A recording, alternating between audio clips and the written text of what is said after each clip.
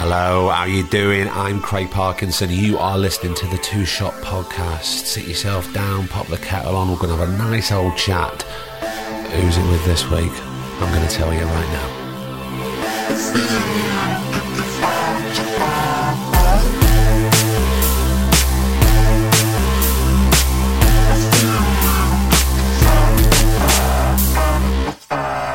How the devil are you?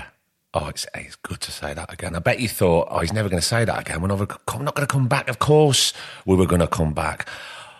But we had to have a break. Well, I had to have a break for all sorts of reasons. But here's the thing, right?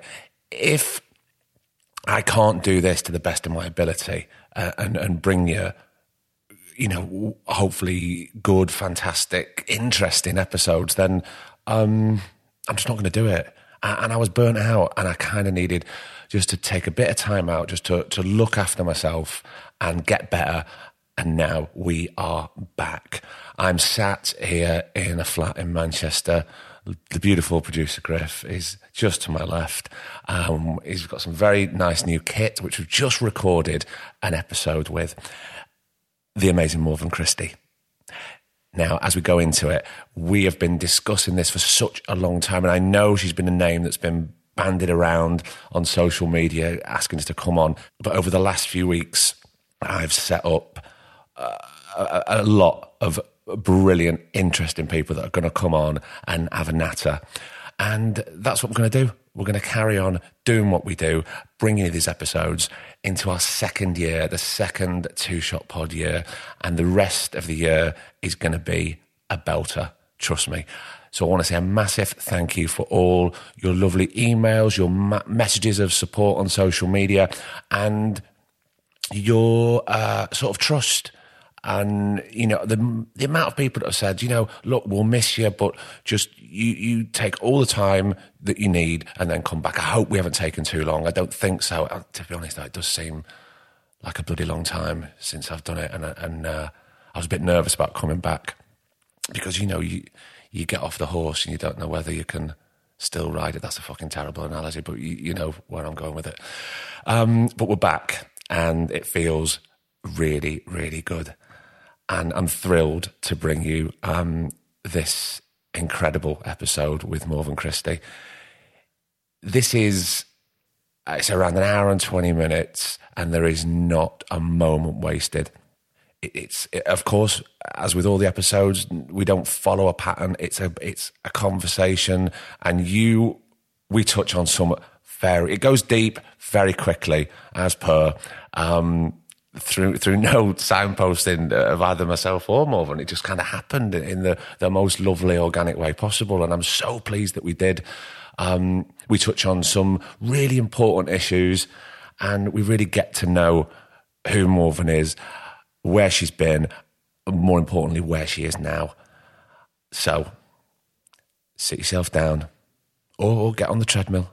Whatever you're doing, get on the train, block all those other people out, because this, I'm very, very happy to say, is episode 87 of the Two Shot Podcast with the amazing Morven Christie. I'll see you in a bit. I think that would drive me fucking mad. You can concentrate. It's great that locations put on us on a flight path. Oh. I've had that before. And it's like every few minutes. If I could just get through 2 lines in a run, that'd be great. Just 2. I've lowered my expectations that far. Does it just knock your concentration? It's not that, it's the momentum.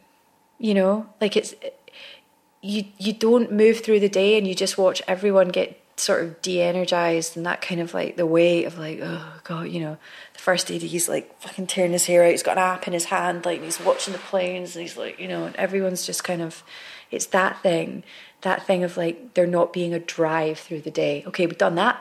Next shot. Yeah. Done that. Next shot. Scene complete. Next. That thing that I love about filming, the pace of it going. And it just kind of wears everybody down and drains all their energy. Yeah. I was thinking the other day, when we were talking about getting together and doing this, how long we've been actually talking about. I was trying to figure that out. I think it's over a year. Yeah, it's been a while.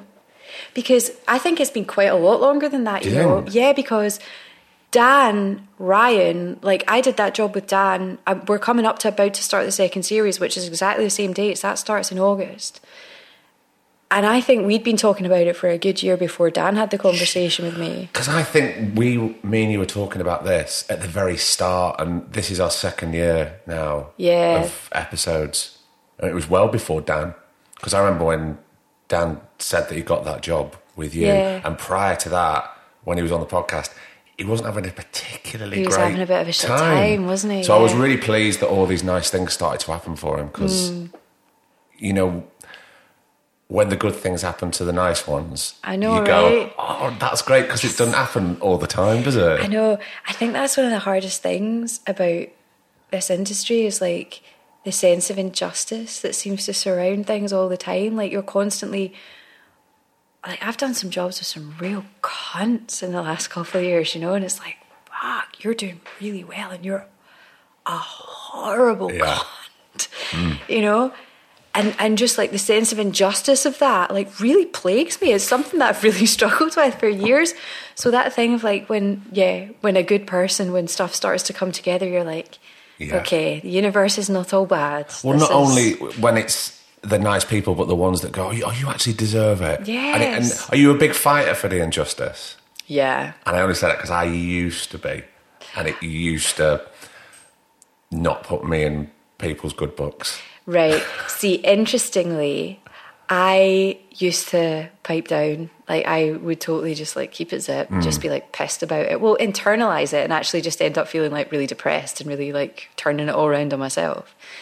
And I've only started really piping up since I've been in a slightly more elevated position. Where and I mean that in a nice way. But it's true. It's like I can say stuff now and people will actually go, oh, cool, no, you're absolutely sorry about that, we won't, you know. But it's much easier because I'm speaking up for other people. Like people don't dick around with me in the way that they would have done 4 or 5 years ago on set. Like I don't really get it, and that's interesting as well. It makes you really judge people. It's like, ooh, you were not this nice to me 3 years ago. This is interesting. What's this about? Like, do you know what I mean? Which is weird. It's weird and creepy. It's again, it says so much more about that person than it would do about 100%. where you are, because even though you're saying now what I feel, because I've got, I don't want to say power, I don't want to say that, but that's not what I mean. It's just that I'm on a bit of a run. If you're on a bit of a run and people listen to you a bit more, you feel that you can stand up and fight that injustice. I think that's healthy. But that's the thing is, you haven't changed. No. So that person who is very different to you now than they were 3 years ago, that's on them. Yeah. It's funny though, I wonder how much the process of sort of like self-editing, like of silencing yourself, actually does make you a bit of a different person. Like I feel way more me now at work than I felt 5 years ago. Oh, yeah. And like, I'm not a different person, but I'm also not going, well, I can't fucking say that out loud. So I'm going to just go home and feel like I fucking hate this industry. Well, it's because you're probably not repressing it and you're not internalising it, taking it home with you, and then releasing and dealing with all that shit that you thought, why didn't I say that at work today? Exactly. Or why did that person speak like to that person like a piece of shit? Yeah, exactly. You're just spotting it in the moment and going, hey, don't do that. Please don't do that. That's not okay. And then it's gone, and you don't have to carry it about. So it just, I'm a lot freer. Exactly. It's it doesn't freer. touch the sides. It's like, oh, that's just, it's taken in the moment and dealt with, and then you can just live. But isn't it funny because what we do is all built on communication on a set. It's all about communication, right? And when that lack of communication flatlines, is ridiculous. And you go, well, what? The train stopped. But we're not at the destination yet. Yeah. What's going on? Yeah, and it's so common, isn't it? Well, if people don't talk, they have to talk. Yeah. Because otherwise the job don't get done. I know. There's a really weird culture of sort of like transparency, like, or lack of transparency as well on set, that on some sets that I find really difficult. This kind of like the need to know basis thing of like, you know, things like schedules or we're changing this, or, oh, can I just ask why? Or, you know, that kind of like just not telling each other things, not sharing information, as if we're all on different teams. Yeah. Rather than all trying, like, we're all on the same fucking side, trying to make the same thing. We're all trying to do the same job, so don't... Right? If you start with the hierarchy, it gets between us and them. Awful. Awful. That is not healthy. No. Because then you've got some people who are going off into one camp and the revolution's about to happen because they feel that they're not being given the information that they need to do their job to the best of their ability, and they go, well, we can't tell the children that. And it becomes like that, and it's like... And then you get like, so if it's actors, you get like the actors that get along really well with the, you know, that are kind of in with the people that are, and then the other actors have a judgment on them. And then, I mean, I do. I'm like, oh, right, okay, you're right on part, aren't you? Like, I hate that. I just think, like, if you just open everything up, you put some faith in people, it changes the whole environment. The whole day just, like, goes quicker. You know that thing at the end of the day when you start a day on set and it's, like, slow as fuck? And it will really sort of laborious and whatever, and then you get to the end of the day and it's like go, fucking panic, and everyone's you've got 20 like, minutes, yeah, and it's all on you. I was doing a take of a close up the other night, and one of the sparks from outside went. I was just about to start the take, and one of the sparks went, "Can I just run in and fix something?" And the first AD went, "No, there's 4 seconds to go. 4 fucking seconds to go," he said, and I went, "Okay," and he went, "Right, action." And I did this take and I sort of like fluffed the words.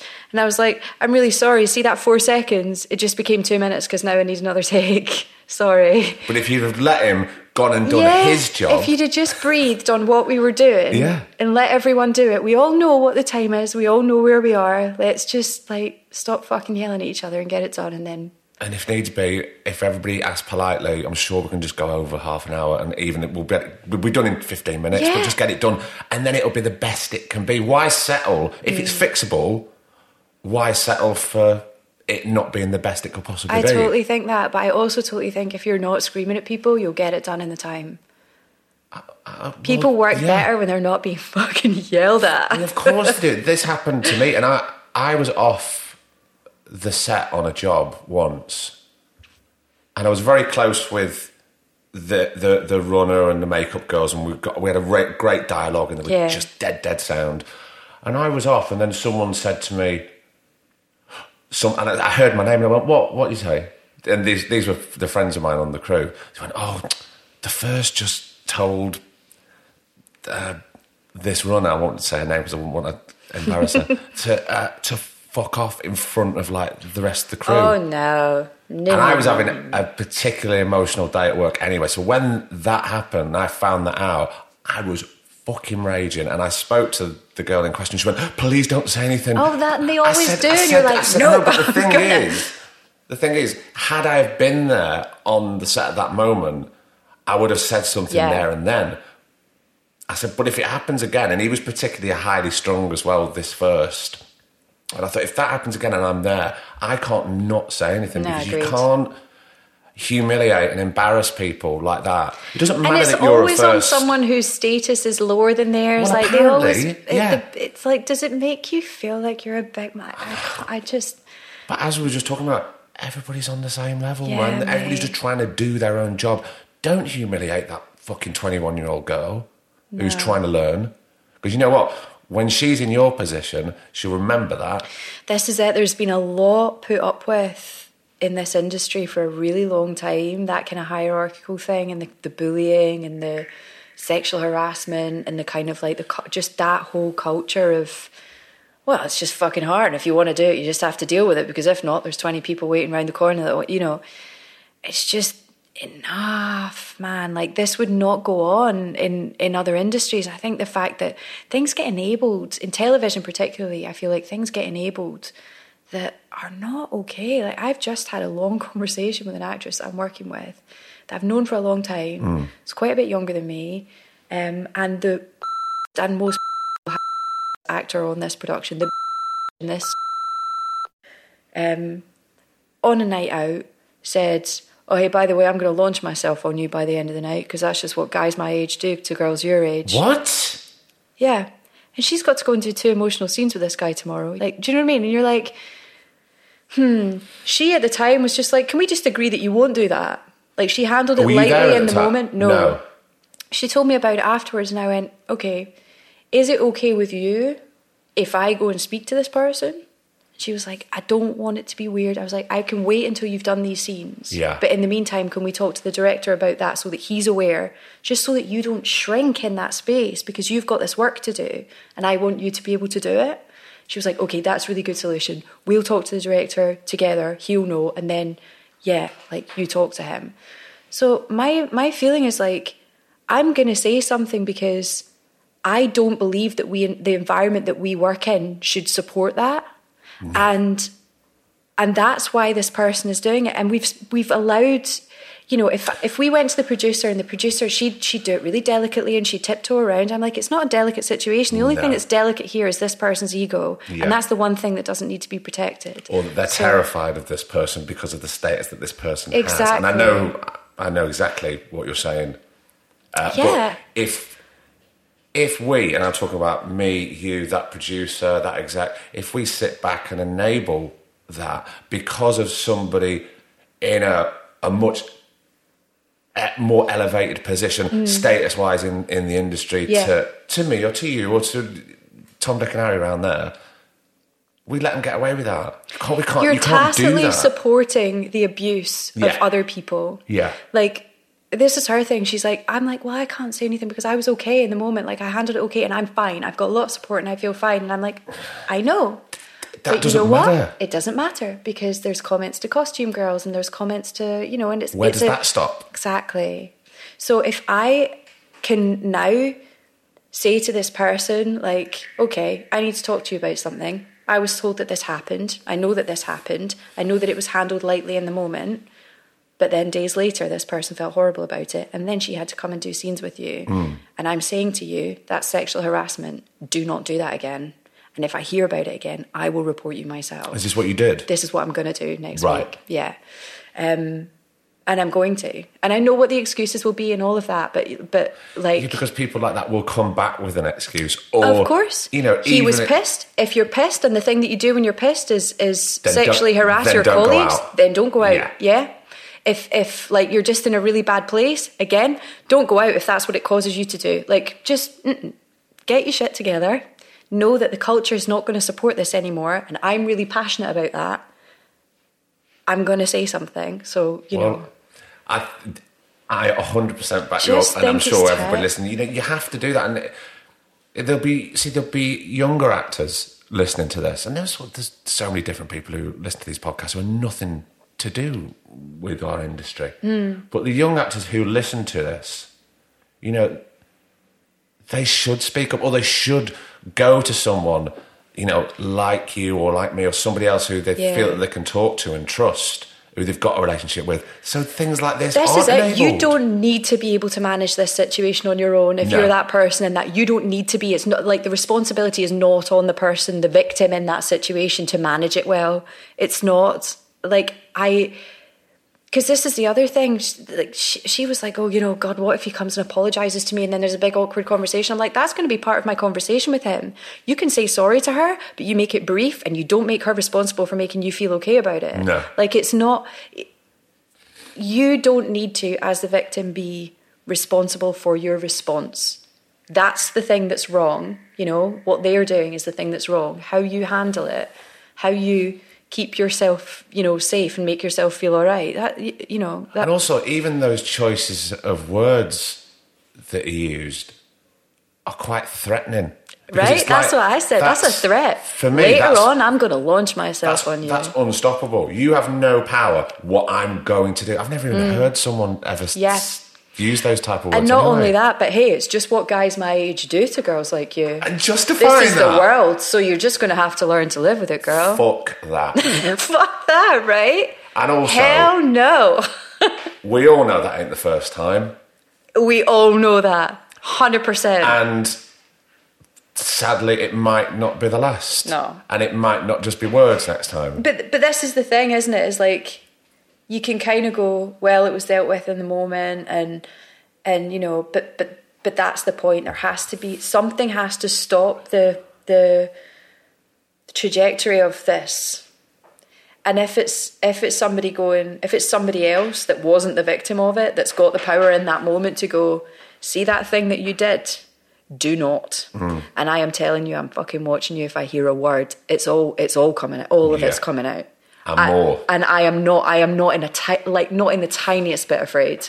My career is not in jeopardy by exposing you for that thing right now. Nobody's is. That's why if anybody listening to this has ever come across like that, they should say something. 100%. They don't have to deal with that and repress that and take it home. No, because how can they begin to deal with it? You've got to talk. And why should you? You shouldn't have. Fuck's sake, it's not your shit, it's their shit. You should be able to go to work or go out and socialise on a job and with your castmates and not feel that wait a minute, so you're going to what at the end of the night? Because that's just what blokes fuck off. No way. Yeah, no. God, we've started very heavy. I know, Jesus. We're gonna start deep and lighten up. That's my way. What? I think that's fine because these things, again, you pointed out, these things need to be discussed. I'm so pleased that you stand up and fight for this. It's funny though as well. It's like this conversation is so awesome because it's like it just started where it started because that's where that's what I came in the room with. Yeah. And I feel like that is that is the best way to communicate. Like, is like, this is what's here right now in this moment, so that's what I'm saying. And I feel like everything, there's been so much, I think, every actor will say this of all the things that you don't say. You go into an audition and you have a horrible time and you don't come out of it and go, hang on, that was a really horrible situation, actually, because that director was actually really rude, and so of course I didn't do a brilliant job. You know, we don't say stuff. It's all about our own self-management. Do you feel you're getting better at saying things? Say, if something happened in an audition, would you feel that you could say something? I don't know if I'm really at the stage where I would in the moment in the room. I think auditions are still, it's quite heightened and you're really focused on what you're in the room to do. Like, I'm really focused on the material. So I do feel a little bit like Teflon with some of the other stuff, or I think I am like Teflon. It's only like after I've left the room that I'm like, hang on, that was weird and I didn't feel great about that. And yeah, because, you know, that was weird. Like, I'm not necessarily, but also I think I'm auditioning a lot less than I used to. And I remember when I was auditioning a lot thinking, I fucking can't wait till if there's a day comes along where I don't have to audition for stuff anymore. And it's not like I just get offered loads of shit, like I don't. But if you're optioned to a couple of things, your availability's limited and there's just not that, you know. But also, all these conversations take place without me ever going in the room because they've seen this or they've seen that or they know my work on some level. They've worked with you before. Yeah. I mean, that's the ideal. But when it's not people you've worked with before, like, I would rather go in the room. I would love to meet them. I'd love to get the chance to get the job rather than my agent get me the job or, you know. So I do think that's a loss in a way. I also just like enjoy the play sometimes of. But also you've got to meet these people because what if you go, well, I read this part, it's a great script, I've been very lucky that they want me to do it. You get there for the first day, he or she's a complete dickhead. Yeah, and that is the worst. And you go, I've just signed on and I've got to do this, work with this person for the next 3 months. Yeah. And they're going to drive me crackers. Yeah. How am I going to do the job to the best of my ability? That's an amazing point because I feel like this is my big thing now is like, I don't want to work with people that I don't want to work with. Like, I don't want to work with people that are, there's certain things about like set dynamics that I don't think work and I don't think make good work. Like example? Like very authoritarian directors, for example. Yeah. Like I went to Drama Centre and Drama Centre had at that time like this really authoritarian style and it scared the shit out of people. And what they all started to do was emulate the acting of these teachers. That's not freedom. That's not creativity. That's completely the opposite thing. You're working from a place of trying not to displease someone, and that's not the same thing as exploring the depths and range of humanity. And also being allowed the freedom to do that. Yeah. That's just like fear totally cripples creativity. So I think that's a big thing for me. I really want to work with people that see everyone's contribution as equal and valid, and I feel like that's the way that the best stuff gets made. And because the experience of doing it is so much richer, there is the sense that it's like, if this turns out to be crap, like, my God, we've all like really grown from this, and we've all really had this amazing experience. Like, that's what I want. There's a thing, like, it's what is different, I think, about theatre from doing screen work, is that I can't really be that engaged in the product of screen. Like, I don't make that happen. That's created in rooms. That's a medium that's controlled by other people. We have no control over the outcome. Exactly. And what does it matter? Like, I've done plenty of jobs I've never even watched. For me, it is about the experience of doing it. Yeah. And so I want that experience to be rich. I want to be challenged. I want to learn from it. I want to be pushed. I want all of the things that I like to be stretched a bit, and to have to go, oh, hang on a minute, I don't like this. Oh, wait, something really cool came out of that. Whoa. Yeah. Like, I want that. But I don't want it to be easy. I don't want it to be...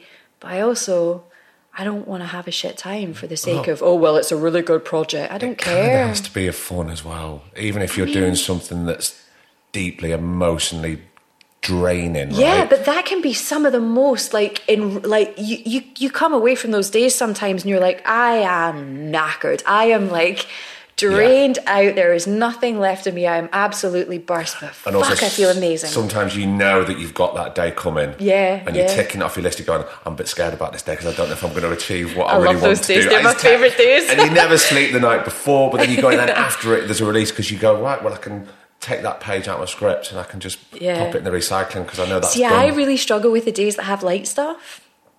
Yeah, well, this sounds really weird. They're so hard. They're so hard. It's like all the stuff that's like, okay, your baby's just died and you're like, like, I don't know, whatever, like something horrific has happened to you. It's like, okay, I'm ready, go, like, turn over, I'm fucking ready. Yeah. But when it's stuff like, it's just a bit of a joke, and it's like fluff, I'm like, oh God, I can't. Well, it's kind of hard to invest in that sometimes. And also, if you go, well, I've got a really light day and I don't really have that much to say, and it's not going, I don't have anything to say, therefore I'm not. It's not about that. It's about you've got to be in that moment with the tiniest bit to do, and that's really hard work. That's really tough. That is the thing. The big, like the deep emotional work, it anchors you into the moment. Yeah. And I love that. I love that kind of like the silence that descends when you're in the middle of that. Like, there's nothing around you but that moment and that person that you're in that moment with. I love that. Like, I feel like I get to the end of it and I'm like, what just happened? I don't remember. Like, I love that. That's a great feeling, It's the best. It's the absolute best. What did you actually do? What happened?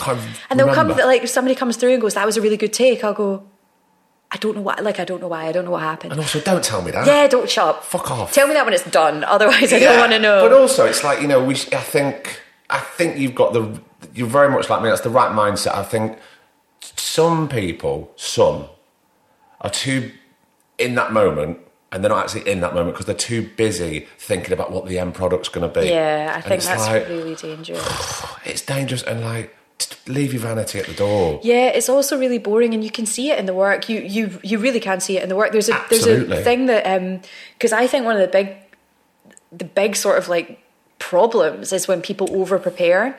Like, so I think that I see this in stuff all the time, big stuff. Like, you can often tell when you watch TV drama what was their audition scene.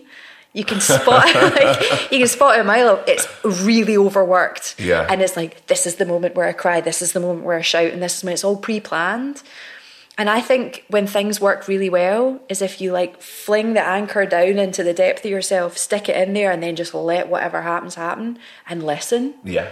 And I think sometimes there are certain actors, it's just people's different processes, and I think it comes from fear. It comes from like, I want to get this right, but when you over prepare, you sort of you shut yourself off to what might spontaneously happen, like in that moment, and that's where the magic is. Like that, like from not knowing how, when you like actors that like plan how they're going to say everything in a scene, and it means that like they start noting you like, well, you have to do this because I've already planned that I'm going to do that. It's like, no. I'm going to play my character.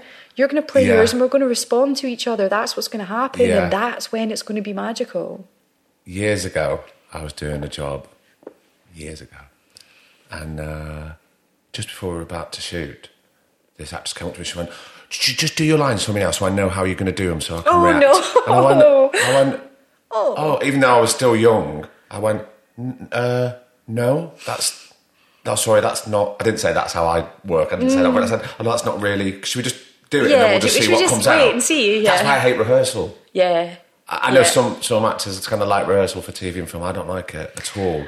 I don't want to get locked in. Totally, yeah, I absolutely know what you mean. I think that can be really dangerous. I think, especially when the material's deep, like, just, let's do a line run. Let's kind of say, if you're, like, I love it when a director's like, okay, so this is, like, your big scene. Like, so there's a scene in The Bay where, it's like the scene where I go in and confess to him that I have lied about knowing this witness, destroyed evidence to hide that, lied to my colleagues, and now his wife has found out, so I can't support the family anymore. And you don't see the scene where I actually say those things. You see me standing there and him going, hang on a minute, you did, and it was great when we shot it because I was like, I'm ready, I'm in the start gate, just you hit the gun and I'm away, like I'm ready to go. And the director just went, cool, like the rehearsal consisted of line run, and then, okay, here's what I'm going to do. The camera's going to be there. This is where you're going to be standing. He's going to be sat at the desk. I'm going to have this shot, and this shot. So that's how long you've got to go. That's how much material, like that's how much coverage there's going to be of it. So, save yourself from this, keep it for that. And I go, great, I know exactly what I'm doing. Sweet. They go, right, turn over, I'm ready. That's the best way. Like, because I don't want to know. I don't want to know whether he's going to shout at me or whether he's going to be disappointed in me. I want to receive it in the moment with the emotional connection that I've already come in with. Otherwise you're just anticipating. Oh God, and let it take it where it takes it. Yeah. And also you don't want to get to the point where I'm just recreating. Oh, it's so I hate that. And I can see that as well. And also, if you're working with someone who's just recreating...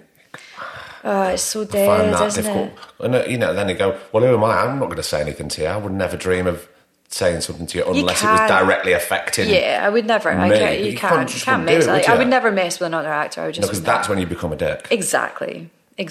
And you know full well that someone's done that to you in the past. Yeah, I know there's been like countless times when I've been in scenes and not present. Like I know, and I know that most of the time, the reason why somebody's doing that is because they're scared. On some level, it's like I do kind of fundamentally believe, this is quite hippie, but I do fundamentally believe that everything that we ever do is driven either from fear or from love. Like it's one or the other end of that. That's what I believe are the two ends of the scale. Yeah. And sometimes that's so ingrained, those insecurities are so ingrained that they become kind of arrogances, kind of like, this is how I do it, whatever, I'm all over this. And then you're never going to chip through it anyway, so there's no point in saying anything. But it's a waste of time and energy. Yeah, but I think if somebody's doing that, most of the time it's like, it's because they're scared. And usually if they get a little bit of encouragement or like a little bit of a note or a little bit of a loosen up, not from me, from a director that cares, you start to see it, grow. I do think it's a fear thing, or else it's just laziness, in which case... I think it is fear, but I think, under the umbrella of fear is their insecurity. And that can manifest itself, as you say, as arrogant or in some nasty ways, slightly nasty or bullying behaviour. You just go... Yeah.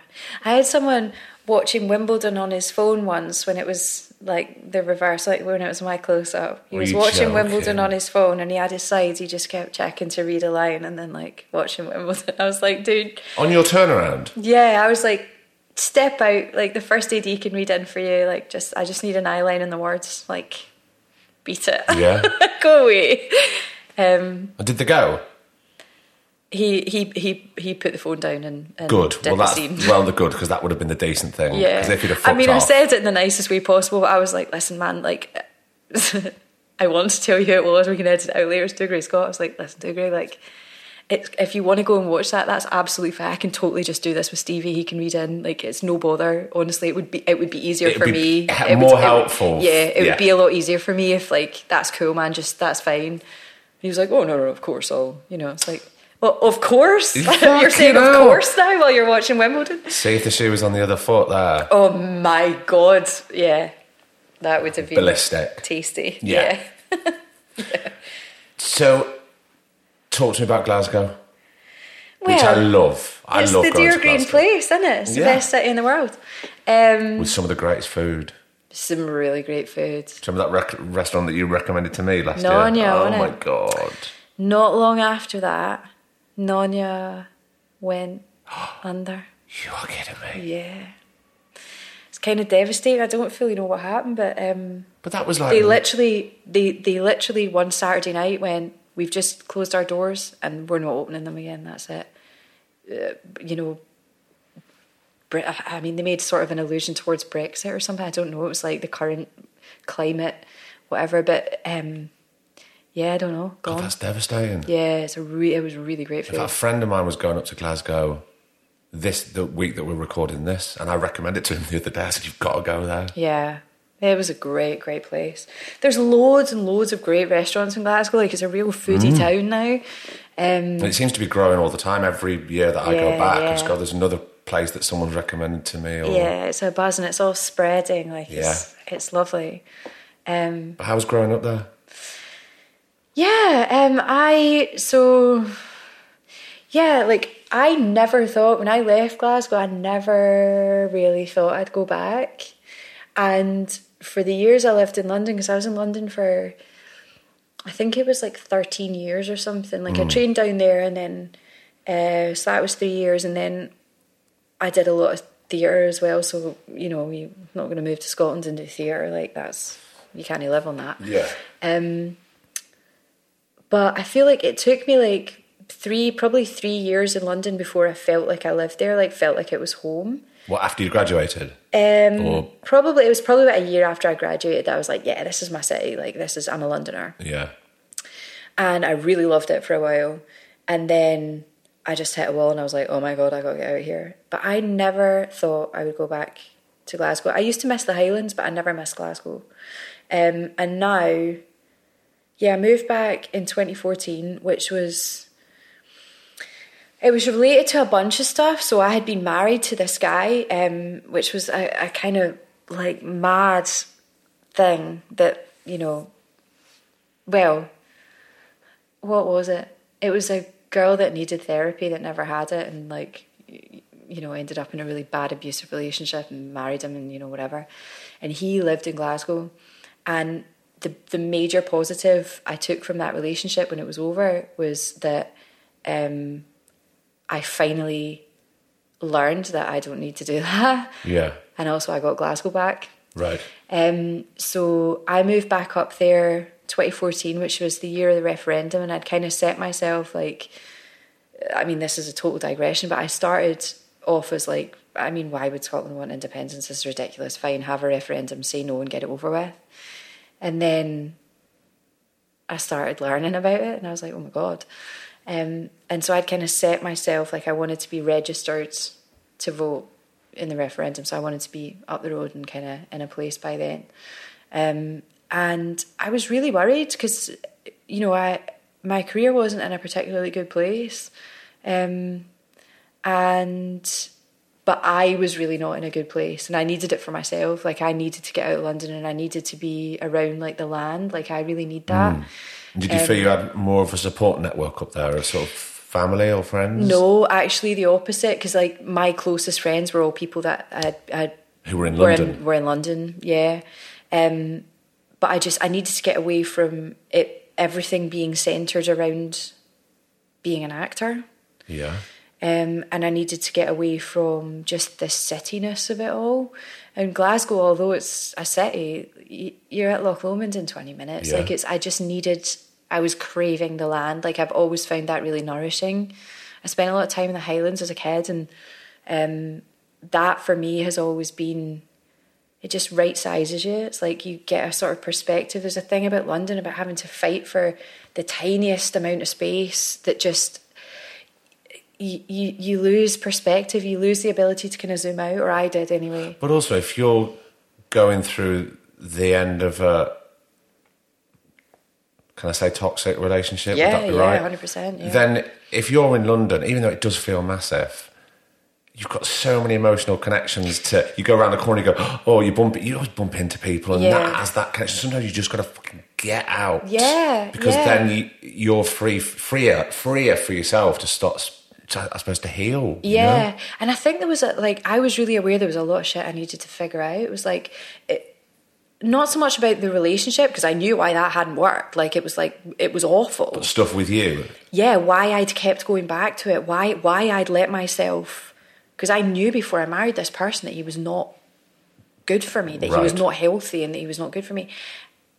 And throughout the process, I kept, like, there was something, and that was what I needed to figure out, was like, it's not really about the relationship, it's not about him, it's like, what? Because I can't trust myself right now to make decisions, because I made that one. What the fuck was that about? Like, I needed to figure it out. Yeah. And I knew that I needed to do that in a place where there was a bit of space. I suppose that's the starting point, that you actually ask that question to yourself, and you go, right, why am I doing this? And that's what I need to figure out. Because if you weren't asking yourself that question, you might even still be in that relationship. Yeah, or you'd get out of that one and play it out again in another thing. Like, I do kind of believe that thing where you'll keep being presented with the same thing over and over again in different ways until you actually figure your shit out, figure out what that thing is and deal with it. So there was lots of kind of things driving that move. Sorry to interrupt. Did that feel like a positive moment for you, to ask yourself that question, to go, right, I'm going to start on this journey now to sort things out for me? Otherwise, how can you carry on? How can you sort of move forward? Yeah, it did. It felt really freeing, because I felt really trapped. I felt like I was there because of the job, because of the industry. Yeah. And which you don't have to be. No, which you don't have to be. And so that means you're sort of always beholden to what it's giving you or not giving you. And resentful of it and desperate for it to change, and and actually it's like, well, hang on a minute, no job is going to change this. No. Because actually you do a job that's great at the time, and then you finish it and you've learned a lot from it or whatever, and then you'll have a period of unemployment, or whatever. Like, it is a transient, its nature is transient. You cannot rely on the joy that the job will give you for your joy. No. You can't. Not and at I all. had been. And that meant that when I wasn't working, I was really unhappy. And when I was working, I was happy, or I was disappointed because I had invested so much in what that was going to give me, and then it wasn't there. Yeah, or you were happy, and still. Yeah, but if still, you really look at it, that doesn't make you happy. And doesn't make you happy. It's only because you were so low, and then a little bit of what you think is joyful elevates you in a little bit, but it's not real. It's not real, and it's temporary. And I'd been doing a lot of yoga and a lot of meditation and stuff like that, and just like trying to get to this place where it was like the sorrow and joy essentially are the same thing. Like, they both feel emotionally open, and they both feel that you're not, your state of well-being is constant, rather than being governed by getting the job, not getting the job, doing the job, not doing the job, what happens on the job, Yeah. It's a job. If accountants talked about their work as much as actors do, you'd be like, oh, for fuck's sake. Like, if you went to the pub... I kind of think like that with some actors anyway. I always think like that with actors. It's Yeah. like, oh, shut up. That's why I wanted to get out of London. It's like, I need to have conversations that aren't about this. Yeah. Like, shut up. Like, I remember going to a dinner with a good friend of mine. She had kind of arranged this dinner in a pub in North London, and me and my best friend went along, and she's a good friend of both of ours. We'd worked together, and I have the approach that I have now, having moved out of, and I was coming back in and was there for a bit and was at this dinner, and my friend that was with me was kind of like, I don't want to be an actor anymore. And she's like, I'm going to go and do something else. And she was in the process of doing that. And we went to this dinner and there were 9 people there or something. And for probably 4.5 hours, all that was talked about was self-tapes. Oh, for fuck's sake. Like the apps that people use, the lighting that people use. Kill me now. Honestly, chop off my fucking head and set me free. I cannot. Like, I'm not interested. No. This is boring. And if you think in any way this serves your work, you're insane. No. You're insane. You have to be living in order to have something to contribute. Well, exactly. What can you bring to the table if that's all you... I mean, on the other side, the flip side of the coin, I do get messages and emails through this podcast about young actors, about what to do, about things like that. And I'll quite happily give them advice. Yeah, but and self-taping is an absolute nightmare. I feel like it is one of the toughest things that actors have to... Because it's forcing you into a kind of almost narcissistic process where you have to watch your own work back and edit it. No. I don't anymore. I send the takes to my agent and she picks. I'm done. My justification with this is, well, if I'm on a job and I finish a scene, I don't rush around and look at the monitor. Never looked at playback in my life. I don't go for playback, so why would I do that in my front room? So I just keep it as... It's such a destructive process, I think. And that's the advice that I sort of give people. But I know so many people that do want to watch it, but then again, I know so many people that do playback, and I just have to walk away. It's not really my cup of tea. I think it really works for some people. I can see why... there was definitely no, I don't think it works on set. Doesn't it just fall into doing something with your face that looks pretty? Well, yeah, it falls into the vanity bracket. Yeah. But also, they're not watching the scene. Yeah. They're focused on what they're doing. Yeah, the self-consciousness. So I think you're right. I don't think it works on set. I think it can be unhealthy. I think there is a thing where you can... I used to not watch my work because I couldn't watch my own face move. It was like, oh God, that was horrible. And then I sort of reached a point where I was like, I watched something and was like, oh wow, that comes across very differently to what I thought I was doing. Right, yeah. And that was kind of a lesson. It was like, okay, this is something I need to do now. Like, and I watched it again, and I realized that there's certain habits that I have, and I was like, I want to not have those anymore. I want to not rely on things, and that was helpful. But that wouldn't work on set. It would just make me really self-conscious. And also, you wouldn't be able to do what you were talking about before and like be really in that moment. Exactly. You're too busy thinking about what's going on, and also there's no fucking time. If everybody there's just no went time. around and watched, if we all needed 20 minutes to watch back every fucking take we did, never get anything done. There was a director I worked with, just as I was moving up to Scotland, that this guy was a proper turning point. This was a tiny job, right? I went in and auditioned for this guy with Shaheen Baig and Birger Larsen, his name is. He's dead now. Danish director.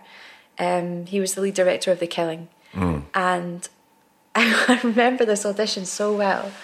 I did a take and Shaheen then sneezed. And he... and she went, I'm so sorry, I was holding that in for the whole take. And he was like, Shaheen, you must never do this, you could die. And we all started to laugh. And he was like... why are you laughing? This is very serious, Marvin. This is very serious. And I was like, falling about. Anyway, this job was quite weird. Like, it was direct to camera monologues, but on location. And it was murder. Yeah. So, such a weird concept. And so unnatural to be like looking down the barrel of the lens. You're like, and seeing your reflection and being like, oh, this is horrible. And this was my big thing. I went and did the job, and I remember there was this one scene where I really struggled with being able to see my reflection in the camera. I was like, I cannot suspend my disbelief because I can just see myself lying. This is absolutely horrible. I want to die. And he just was really like, what is your problem? Like, why are you so weird about this? And I was like, oh God, I don't know. But he couldn't get it. He couldn't. He just was like, just do it. Just do it. There was a scene where I'm like in the car. I'm sitting in the driver's seat of my car, and the camera's outside the window, so it's shooting me through the window, but I'm talking into the camera. But the window was slightly steamed up, and it was misted with rain, and and then there's a point, the stage directors were so specific on that job, there's a point where I hit the button and let the window go down. And 14 takes I did of this, where as soon as the window went, I'd go, oh God, the window's got to go down now, and then I'd see my reflection, I'd go, I'm sorry, I can't do it. It just sort of like fall apart. And he was really patient for a bit, and then he was like, oh my God, Marvin, just fucking do it. And I was like, I'm sorry. I was like, why do you hate your reflection? What's the fucking problem? You're lovely, just do it. Like, oh God. And he said a bunch of things to me. There was that. He was just like, I get it. I get where the sensitivity is, and I get what this is, but just fucking believe in yourself and fight through it. Just do it, And it was like, well, that's actually really one of the best pieces of advice I'd ever had. Like, I acknowledge your sensitivity in this moment. Fucking do it anyway. It's like, yes, absolutely. Fucking do it anyway. But there was another thing that he said. He was like, whenever you start to experience an emotion, you touch your face, you want, like, you do something with your face, try to hide it. And he was like, I want you to do a take straight into the camera where you do nothing to hide it. You just leave yourself naked. And I was like, well, people don't do that. People brush away their tears. And he's like, for me, do this thing that I am asking you to do for you. And it was so profound. It's a habit that I have, and I had a really logical reason in my head for doing it, but really I was afraid. It was something that I did because I was justify. like, it's something that I did because I was like a bit embarrassed, though it's happening now, really. And it did just like doing that and having to stare down the barrel of the camera, it just changed the way that I work on set completely. And it was a massive turning point in my work. A big breakthrough. And it's funny that sometimes it's just the tiniest bit of advice that you would get from somebody, and it changes everything. Yeah, and it's like a different outlook. There was something to do with him not being sort of Southern English. He was just like, what is this? Just fuck this, just do it. His set was, he played music all the time on the set. He's one of those, is he? Yeah, all the time. So which I personally like. I love that. But nobody does it. No one fucking does it. I've worked with 3 directors over 20 years that have done it. He's the only one I've ever worked with that's done it. I worked with 2 guys who used to direct as a team, friends who directed as a team, and between takes, they brought all the sound system in, and they had it all hooked up, and they would take, like, what mood are we in? We think we're going to do this. Let's put a bit of this on. So everybody's working in this amazing environment with all this music pumping out. And if you need to go and have a bit of quiet time, then you can just fuck off and go and have that. It's easy to do. It's very easy to go and find quiet. Everybody can do their work. Yeah. But that's how they work. It's and I so loved great it. It brought for so crew. much energy. It's so great for the crew. So great for crew. Just, the energy thing. Nobody's bored. Beardy would do things where, like, he would put music on. Like, he'd have it while they were setting up. He'd be like, play Elvis or, like, something that's like, woo, and everyone's just having a really good time. And then, like, so he decided, he was like, I want you to think of her as a predator. You're a predator. And I was like, okay. And he's like, action. This is on a rehearsal. And he pressed play on his boombox, and I was like, doo-doo. Doo-doo. The fucking Jaws theme. I was like, you're a genius. And I wanted to laugh. I was like, nah, just go with it for a second. It's like, yeah. Do you know, like, just that freedom, that playfulness of kind of like, let's all stop being all sort of television about it, and this is the moment where I do the thing, and let's just, like, fucking, we're making stuff that people watch for entertainment and exploration and, and to escape. It's not, we're not heart surgeons, we're artists. Let's stop. It's also top heavy now, isn't it? Execs and fucking, everyone's directors are ticking boxes for producers and execs and writers and blah, blah, blah. Yeah. But, we're meant to be making art, right? Like, that's what it's supposed to be for. So let's do something really simple. I know this is very controversial. Let's just take the pressure away and then everybody can relax and we can try and do a really fucking good job. Let's do that. But I'm a big believer in shit like that bleeds down. Yeah. So if there's pressure from the top, it ripples. Oh, fuck right? yeah, And if can't. if there's fear from people up high, then that's tense. Then that tension comes down and then eventually comes out to everybody. And it comes out in probably a first AD telling a runner to get the fuck off a set. That's exactly. It comes from somewhere. Exactly. It's a knock-on effect. Yeah. If there's fear or there's pressure or there's worry, it does come. And I think if you've got that from the top and it's not there, I totally agree. I think one of the biggest skills that you can learn as an actor is like to notice when that's going on and find a way to sort of put a bubble around yourself and your work so that you can still deliver it without that really, because this is the thing, is like everything shows on your face when it's up close. Everything comes through. It might not be clear what it is, but it's all there as a kind of like little poisonous little thing in your work. You've got to find. I did this really random job, right? When I was just out of drama school that Dennis Hopper was in. Right. It's a fucking weird film, right? Bad B movie. I think they were basically laundering money by making films, and they'd made probably not the first time. Nah, and not the last. And Dennis had made some sort of deal with them, I think, where like, oh, if you be in this film, you can, direct a film and whatever. And he was like, yeah. So he was playing an Irish priest, but he was only Irish in some scenes. Some scenes he just couldn't be bothered, and so he was still just American. So that was weird. But nothing like continuity. Nothing like continuity. But it's Dennis Hopper, so nobody's going to say shit. Yeah, exactly. But I had this, it was one Sunday we were off, and I ended up smoking weed with him in his hotel room, him and his assistant, who's this Native American guy called Satya, which means truth, right? And Satya just sat there and chain rolled spliffs, right? While Dennis fucking gave me stories. And his stories were about the Actors Studio and Lee Strasberg, and my teacher, the only teacher that I truly loved at Drama Centre was a Strasberg associate. So I wanted all of those stories. He was in class with Dennis, that was what I wanted to hear about. And he said, Jimmy Dean said to me, I was like, oh fuck, am I really high or is this actually happening? Jimmy Dean said to me, you got to become like a giant sequoia. Do you know what a sequoia is, Morven? And I went, no. And he went, it's a tree. It's got this really, really pure wood. If anything gets in through the bark, it poisons the tree and the tree dies, right? I was like, okay. He's like, you got to become like a giant sequoia. You got to build this really thick bark around yourself. You got to open it up. Let that pureness come out. Then you've got to close the bark back up and protect it. You've got to keep yourself protected so the work stays pure. And I was like, yeah, I'm going to take Jimmy Dean's advice. I'm run with that. And your stoned advice. And I'm going to remember that for the rest of my fucking life. And I remember cartwheeling when I got on the corridor when I came out of his room. I was like, holy fuck, I just came out of drama school. Dennis Hopper's just told me a story over weed about fucking Jimmy Dean and being a sequoia. So that's my wisdom about bubbles on set. And are you getting better at being a sequoia over the years? Yeah, definitely. But I think for me it's been about softening.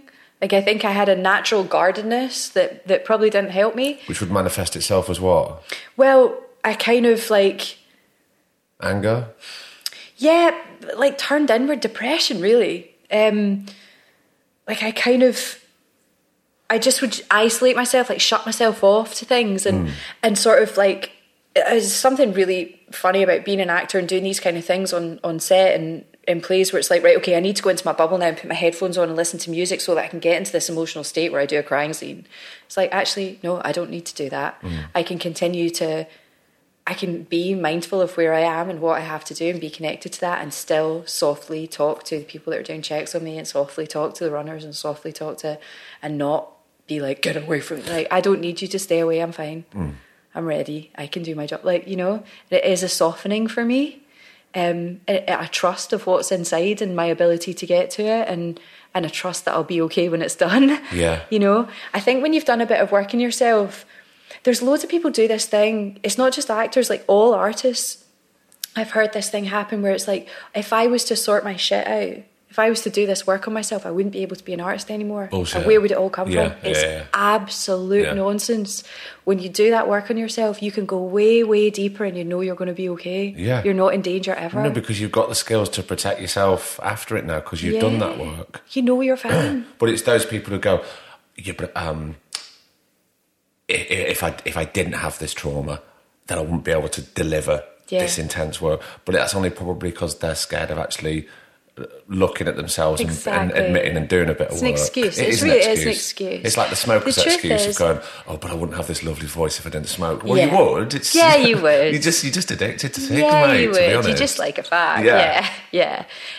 And the thing is, you always have the things that happen to you. It's just that you can access them without living still in that trauma. You can dip in and come back out into a healthy place. Like it's a no-brainer, really. Also, it's just a better life. I mean, I don't quite know how we got here. You asked me about Glasgow and I'm like talking about sequoia trees. Look, this is why I love doing these podcasts, because we can go everywhere. So let's just jump around again and let's go back. So we're leaving London. Yep. And it was the right thing to do to get out of there, go back to Glasgow. 100%. And is that when you thought, right, this is where I'm going to start doing some work on myself? No, I'd kind of been doing stuff on and off. Like I'd been doing stuff in London. And then I met that guy, and then I stopped doing work on myself because it was like, well, I won't be able to stay in this if I'm still staying present because it's that bad. Shit. And then I sort of picked it back up once I got myself out of that. But Glasgow was more about, like, I'd done a lot of that in London. A lot of like. It's not just like I've done bits of therapy, not huge amounts of therapy, but lots and lots of like yoga, meditation. Like I did yoga teacher training. That was one of the big, and the process of that 2-year thing, the self-exploration of that was like massively profound. But when I moved up to Glasgow, it was a strange thing because I think I thought this is going to have a really negative impact on my acting career, but I didn't. My acting career wasn't in a good place anyway, so I was like, I just need to look after myself. I need to give myself a life that I want to live. Yeah. I was living in this little flat in Tottenham that I'd had for 7 years, and it had gone up in value, but so had everything else. I felt like I was never going to get out of this 1-bedroom flat in Tottenham. And I needed to. I'd been burgled there 3 times. I just had loads. The place was just like riddled with bad memories for me. Yeah. It was a nice wee flat, but I was done. Like, you know, when you're just done. And I was like, I want to live in a tenement flat in Glasgow. I just want to go home. Like, I'm done. So what actually happened was I got up the road, and I think that sense of freedom and that sense of kind of like actively unplugging myself from the industry, which is like London to me was like, it was all centered around work stuff, because everybody I knew there was, you know, I didn't grow up there. Like everybody I knew in London, I knew through work. Yeah. And also, even if you're not meeting people or you're not talking about it or nothing's really going on, it's still there. It's still there. And it's kind of all that you're thinking about. And you do right, you need to unplug. Yeah. You need to make that decision and get away. Otherwise it was just like, you know, I started to think about the reasons why I wanted to be an actor, and it wasn't from being around actors and talking about acting. It was from watching people and feeling like, and reading books and like really loving like the kind of like, okay, so I sort of fundamentally believe that we have all got all of the same things inside us, and it's like a big massive sound desk and things are turned up and turned down, and that's the process of finding character for me. Is like I can be like, oh, I don't think that's in me, like I just do not identify with that at all. And then if I really drop every defense and I really like go there, I'll find it, even if it's tiny, and then turn it up, turn it up, turn it up, turn it up, turn other things down. And that's what it is for me. Like that was what fascinated me. That's why I became an actor. I was doing that's why I loved books that were all like first person narrative, kind of like verite film, like singular POV, like the depth of a person, because always I would find something that resonated with myself, even if they were wildly different from me. Yeah. So this thing of sitting around talking about the industry and that audition and this audition, and it's like, I don't care. And the thing is, being around this is making me care, and that's making me feel really unwell, and I need to get away from it. So if it's not going to be that for me, if it's not going to be what I wanted to do this for, then I should probably start thinking about what else I might like to do. Was there a moment where you genuinely, seriously thought, I'm going to stop doing this? There's been a good few times, Craig. Yeah, there's been a few. Yeah, I would say, so I graduated in 2003 and we're 2019 now. I would say in that 16 years, there have been 4 or 5 proper, like 6 month to 1 year periods where I've gone, I do not want to do this anymore. What do I want to do? And the thing is, fundamentally, I've always ended up coming back to it because it's the industry that I don't like. It's not the work. It's not my job. It's this other shit. Yeah, but if that other shit directly affects what you do for a living, right? And it's making you, and it makes anybody has made me unhappy in the past. And if it gets to that point where it's an unhealthy happiness that's interrupting what you do on a daily basis, you've got to fucking make a change. You've got to make a change. Exactly. It's like, I've watched so many people rely on this for their happiness. It's like, it's not going to give it to you. It's actively going to take it away if you give it that power. And beat you down. Yeah. And there's other places, like if fundamentally that's what it's about for me, there's other places I can put that. There's other things I can do with that. And I can find them. I will find them if this is so damaging that, and sometimes it came from, like, there were a couple of times it came from working with a particularly horrific actor. Like, there was one actress that I worked with that was, just a monster. Like, I just watched a crew of 60 people on day one of a 6-month job be, like, really buzzing. And by 10 days in, they were like, yeah, oh, fuck, we put 6 months of this, It was horrifying. Did that directly affect you personally or impact your work, that other person's behaviour? Or did you just see everything around crumble? I think the atmosphere that it created did. Right.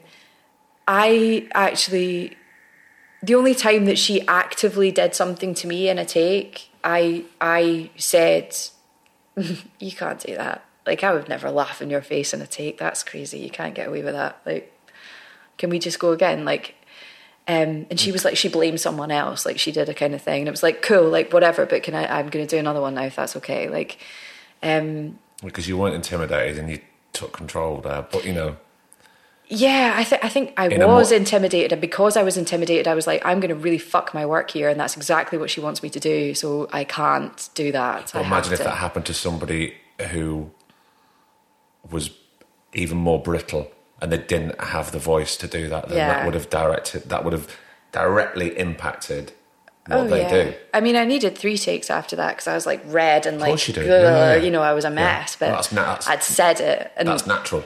Yeah. You're human. Yeah. I was like, cool, I'll be okay with that. She was more embarrassed than I was, so it was like, it was fine. But yeah, it's always been more like stuff like that. And now I feel like the industry is changing. I feel like the culture is changing. I feel like there's a lot of work to do, for sure. But do you think it's heading in a more positive direction? I do. I worry about the kind of cynical. I've seen a little bit of kind of the manipulation of those things, like it's really uncool to be a misogynist now, right? Like, you really get called out on that shit. But so I'm quite aware now that there's quite a lot of misogynists working that have managed that are clever enough to sort of present themselves as kind of feminists and actually are sort of covertly doing this. Like, there's quite a sort of, so I'm aware of that. But I also think we've never been in a time where it's been easier to go, hey, hang on, that thing that you're doing, that's not okay. Like, it's never been better. It can get a lot better than this, but it's never been better than it is now for that, I think. And that can only be a good thing, right? That's got to be the right direction. Well, as long as more people pipe up and don't just walk away at the end of the day or say to somebody when they get home, oh, so this shit happened at work today. Why don't you say anything? Yeah. You can say, the door's open, we just need to walk through it. That's so, like, not just an acting thing, though. That's like a human dilemma, isn't it? Like, when you see something, you see a fight in the street and you go, fuck, I should have... Like, just before I came in here, there was a guy, this old man, he had like a tiny little dachshund on a lead, right? And he was like that, yanking it. And I went, don't do that. Like, it came out like a reflex. Don't do that. And he went, mind your own fucking business. And I was like, oof. And I just kind of like that was it. That was the end of the exchange. And then I rung you and that was that. But like, that was a result of, like, 3 days ago, I was out walking my dog on the weekends with my friend. And a guy walked past us with a big German Shepherd on a lead, and he was going like this, pulling it in. And as my dog went past, the dog kind of pulled on the lead and barked, and he punched it twice. And I didn't say anything. Oh. He went thud, thud, and I was like, oh my God. But I didn't say anything to him. That's shocking. And the next time but it came back. It came back 3 days later. Yeah. I walked past a guy with a tiny little sausage dog on a lead going yank, yank. And I went, don't do that. And he told me to go fuck myself, but he heard it. Yeah. Like, I do think it's not just like our industry and acting, it's just being human. It's like finding your voice and like... But that's it, that's exactly what it is, finding your voice. But as you said before, I think sometimes people are so worried that it's going to impact their fucking career. And, well, of course, because they've been conditioned to believe anything you have right now can be taken from you in a second, you know? And it can, probably, but fuck it. Who cares? Is it worth having? If, like, I don't know. No. That's, I guess, the place that I got to. I was like, is any of that worth having? And I don't think so. No. So, but and actually what I have now is way more. Yeah. But I do think you have to reach a point of... I definitely reached on a number of occasions a point where it was like, I have hit the wall. I am done. I don't want to do this anymore. So either it has to change or I have to change, and it's not going to, so I have to. And also, you've got no control over that. You have control over you. I have control over me. That's it. That's all I can do. So, yeah, I it's funny though, because like I write now and I would really love to direct, and I think that'll happen at some point in the future, but weirdly I was like, I don't want to act anymore, I want to do this stuff. And the more the acting work that I've done since then has been more rich and more like nourishing, more kind of rewarding to me than anything I ever did before. So I think that's quite interesting. Isn't it funny when you make a conscious decision like that, and then all of a sudden, the stuff that you don't have any control starts falling into your lap. And you go, oh, wait a minute, I didn't even ask for this, and it's just come to me. Yeah. But you don't really know what you're pushing away from yourself when you're... I don't know. When you're sort of not in... I don't know. I think I've watched it happen with lots of girls, and I'm big into looking after young actresses now. It's like a massive, massive thing for me. Like throwing the ladder down, like come with me. Yeah. It's a big thing because I feel like you're made to feel so disposable, and you are like to the industry. You sort of are.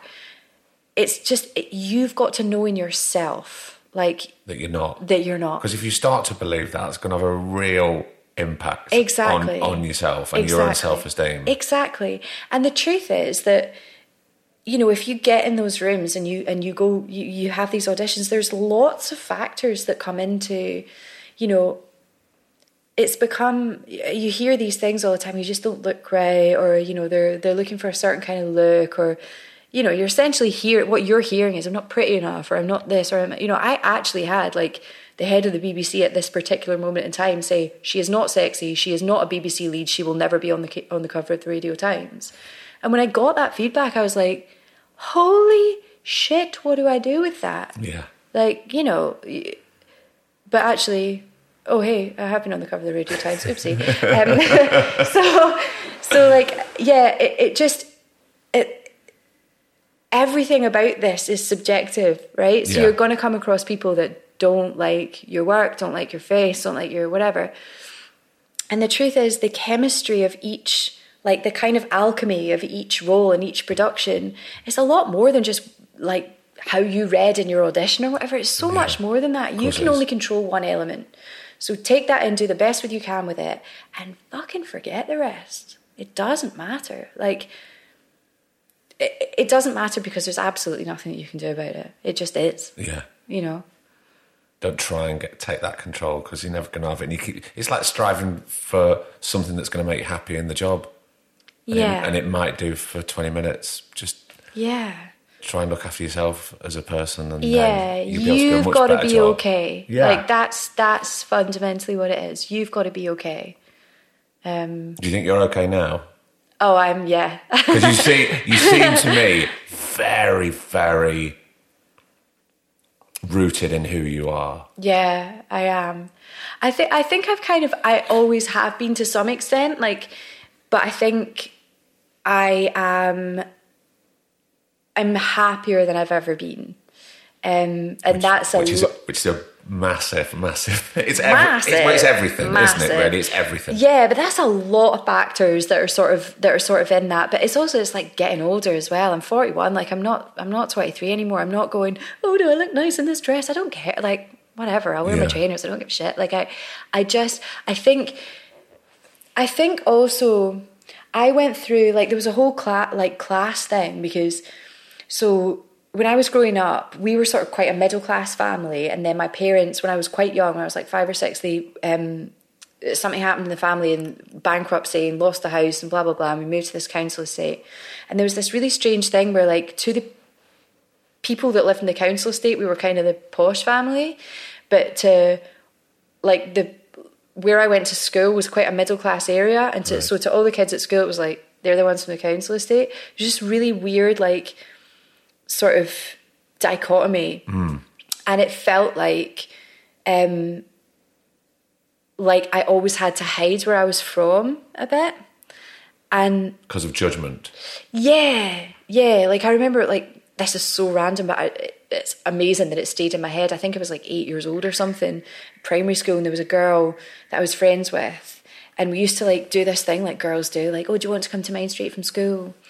And she had said, do you want to come to mine straight from school, and you can stay for tea? And I was like, oh, great. And she was like, do you need to ask your mum? And I was like, I didn't need to ask my mum, because we were at home on our own when we got home from school.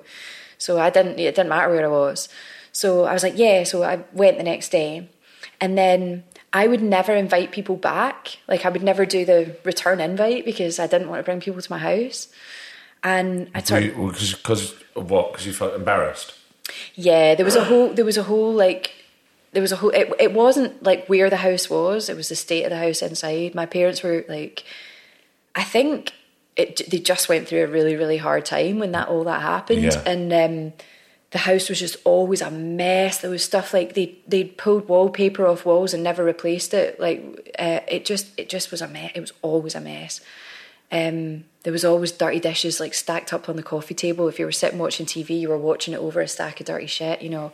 But yeah, so there was always this thing of like, I never wanted people to come to my house, and I did this thing where I tidied up, like I really like tidied up the house, cleaned up the house, so that I could go and return the invitation. And I said, oh, do you want to come to mine straight from school? And she was like, oh, I'll ask my mum. This is pre-mobile phones, you know. Yeah. She's like, I'll ask my mum. And she came into school the next day and she went, oh, my mum says I can't come because you live in a council house. And I've never forgotten it. It's just weird, the things that stay in your head. Yeah, of course. But it's like this nation is so obsessed with class. Like it's honestly, it's ridiculous. And definitely when I moved to London and went to drama school and then started working in classical theatre, that was a big fucking problem, because I felt like an alien and I felt like I needed to hide where I'd come from. And now I don't. So that is profoundly why, you know, I'm just very different now than I was then, because I'm not trying to fit in with something. I'm like, I don't need to be part of your daft gang. Yeah. I think it's a bit gross. I think a lot of us all felt like that. Yeah. Like it's early been 20s. a big thing, isn't it? Yeah, it's been a huge thing, massive thing for me as well. I didn't want... and also, I used to feel very intimidated. Me too. That I wasn't intellectually on their level. But you know, this is the big thing, right? Go on, is that I Morven. do not believe that to be the case. I think, right, I did this play. But that's how they made me feel. That's what they are trying to make you feel. So I did this thing called the Bridge Project, right? That was 2 classical plays, a Chekhov and a Shakespeare. Sam Mendes was directing it. It was half an American cast and half a British cast. And we did New York, and then we did Old Vic, we did a bit of a world tour. And Rebecca Hall was on that job, and she's a wonderful person. Rebecca grew up, Peter Hall's daughter. She went to Rodine, she went to Cambridge, and halfway through Cambridge she went, I don't want to be part of this train that I'm unstoppably on, so I'm out. And she walked out of Cambridge. And I remember starting the Bridge Project, and at the stage where you're kind of sat around the table, and it was just a bunch of... It was really interesting because the American actors were more of the kind of method, not the wanky method, which means I can just be a cunt to everyone and call it method. Actual method, Actor Studio method, Strasbourg method, Stanislavski method. And then the English actors were all stuck up here, talking about iambic pentameter and where the punctuation is. And I'd kind of go, but hang on a minute, like, what folio are we working from? Because it's different, like, it changes. Like, if we're looking at a Shakespeare play, like, it changes in different... Like, the first folio version and what we're looking at now aren't the same. So how can you say that comma means this because it wasn't there in the first place? Yeah. I don't know. Like, maybe I'm wrong. Like, and I got shot down daily. I got lectured on the structure of Shakespeare. From them? Yes, from Sam, from Sam Russell Beale, from not like. And some of it, they were tempted to be generous, but they were tempted to be generous from a place of knowing that they were much more intelligent than I was, and And I remember having this conversation with Rebecca ages later, but she said to me the thing about, she was like, I said, I find it very difficult. I'd had these conversations with Ethan that was in the company as well, that was American. I was like, I feel like they're going out of their way to make me feel dumb. And he's like, they're doing the same thing to me. It's not intentional, but they're doing it to me all the time. And Rebecca said this thing to me that I've never forgotten, and I'm going to say it to you because nobody should ever forget this. She said, it's not that the people at those schools and those universities are the smartest in the world, but they are taught to believe that they are the smartest in the world. They are taught to believe that their opinion is going to be the right one in the room. And that's what I was experiencing. People going, we're right, you're wrong, but bless you, like, we'll help you. I'm giving you all my love and generosity and support because we know, and you sadly don't. It's snobbery. Yeah. It's not anything more than that. It's not intellect. There's intelligent people in that room, but I'm also intelligent. I'm also articulate. So are you. It's not about that. It's about privilege. There's so much more I want to talk to you about. I know, right? But I think that's a really nice place to end for now. Word. But I think we should probably have another conversation at some point. We totally should. But I don't think we can leave it over a year this time. No, let's not do that. Let's have another convo. Morven, thank you so much. Such a pleasure. Thank you for having me. I've wanted to do it for ages. Oh, it's been nothing short of brilliant. I've loved it. Mate, I've loved it too. Thanks Thank so you. much. Thank you for having me.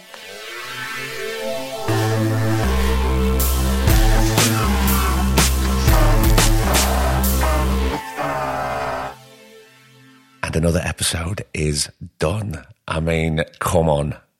Yeah? If we're going to have a break and we're going to come back, this is the type of episode that we want to come back with, and I couldn't be more pleased.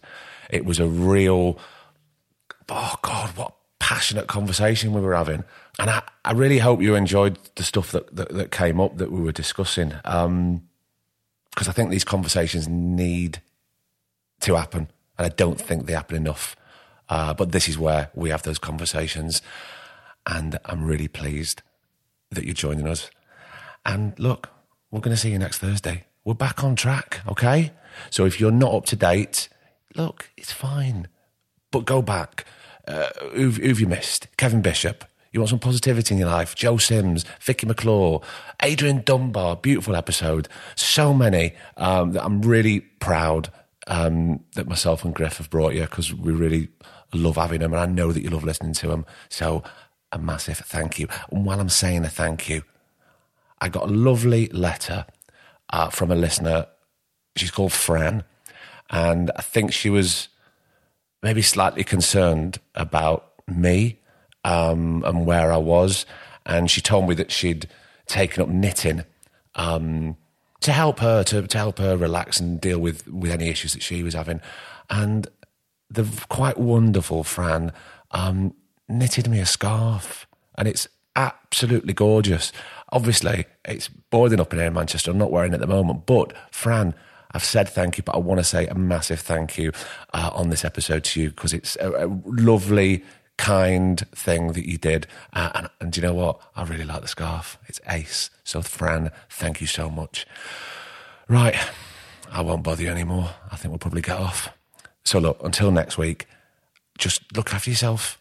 And, yeah, I'm beaming.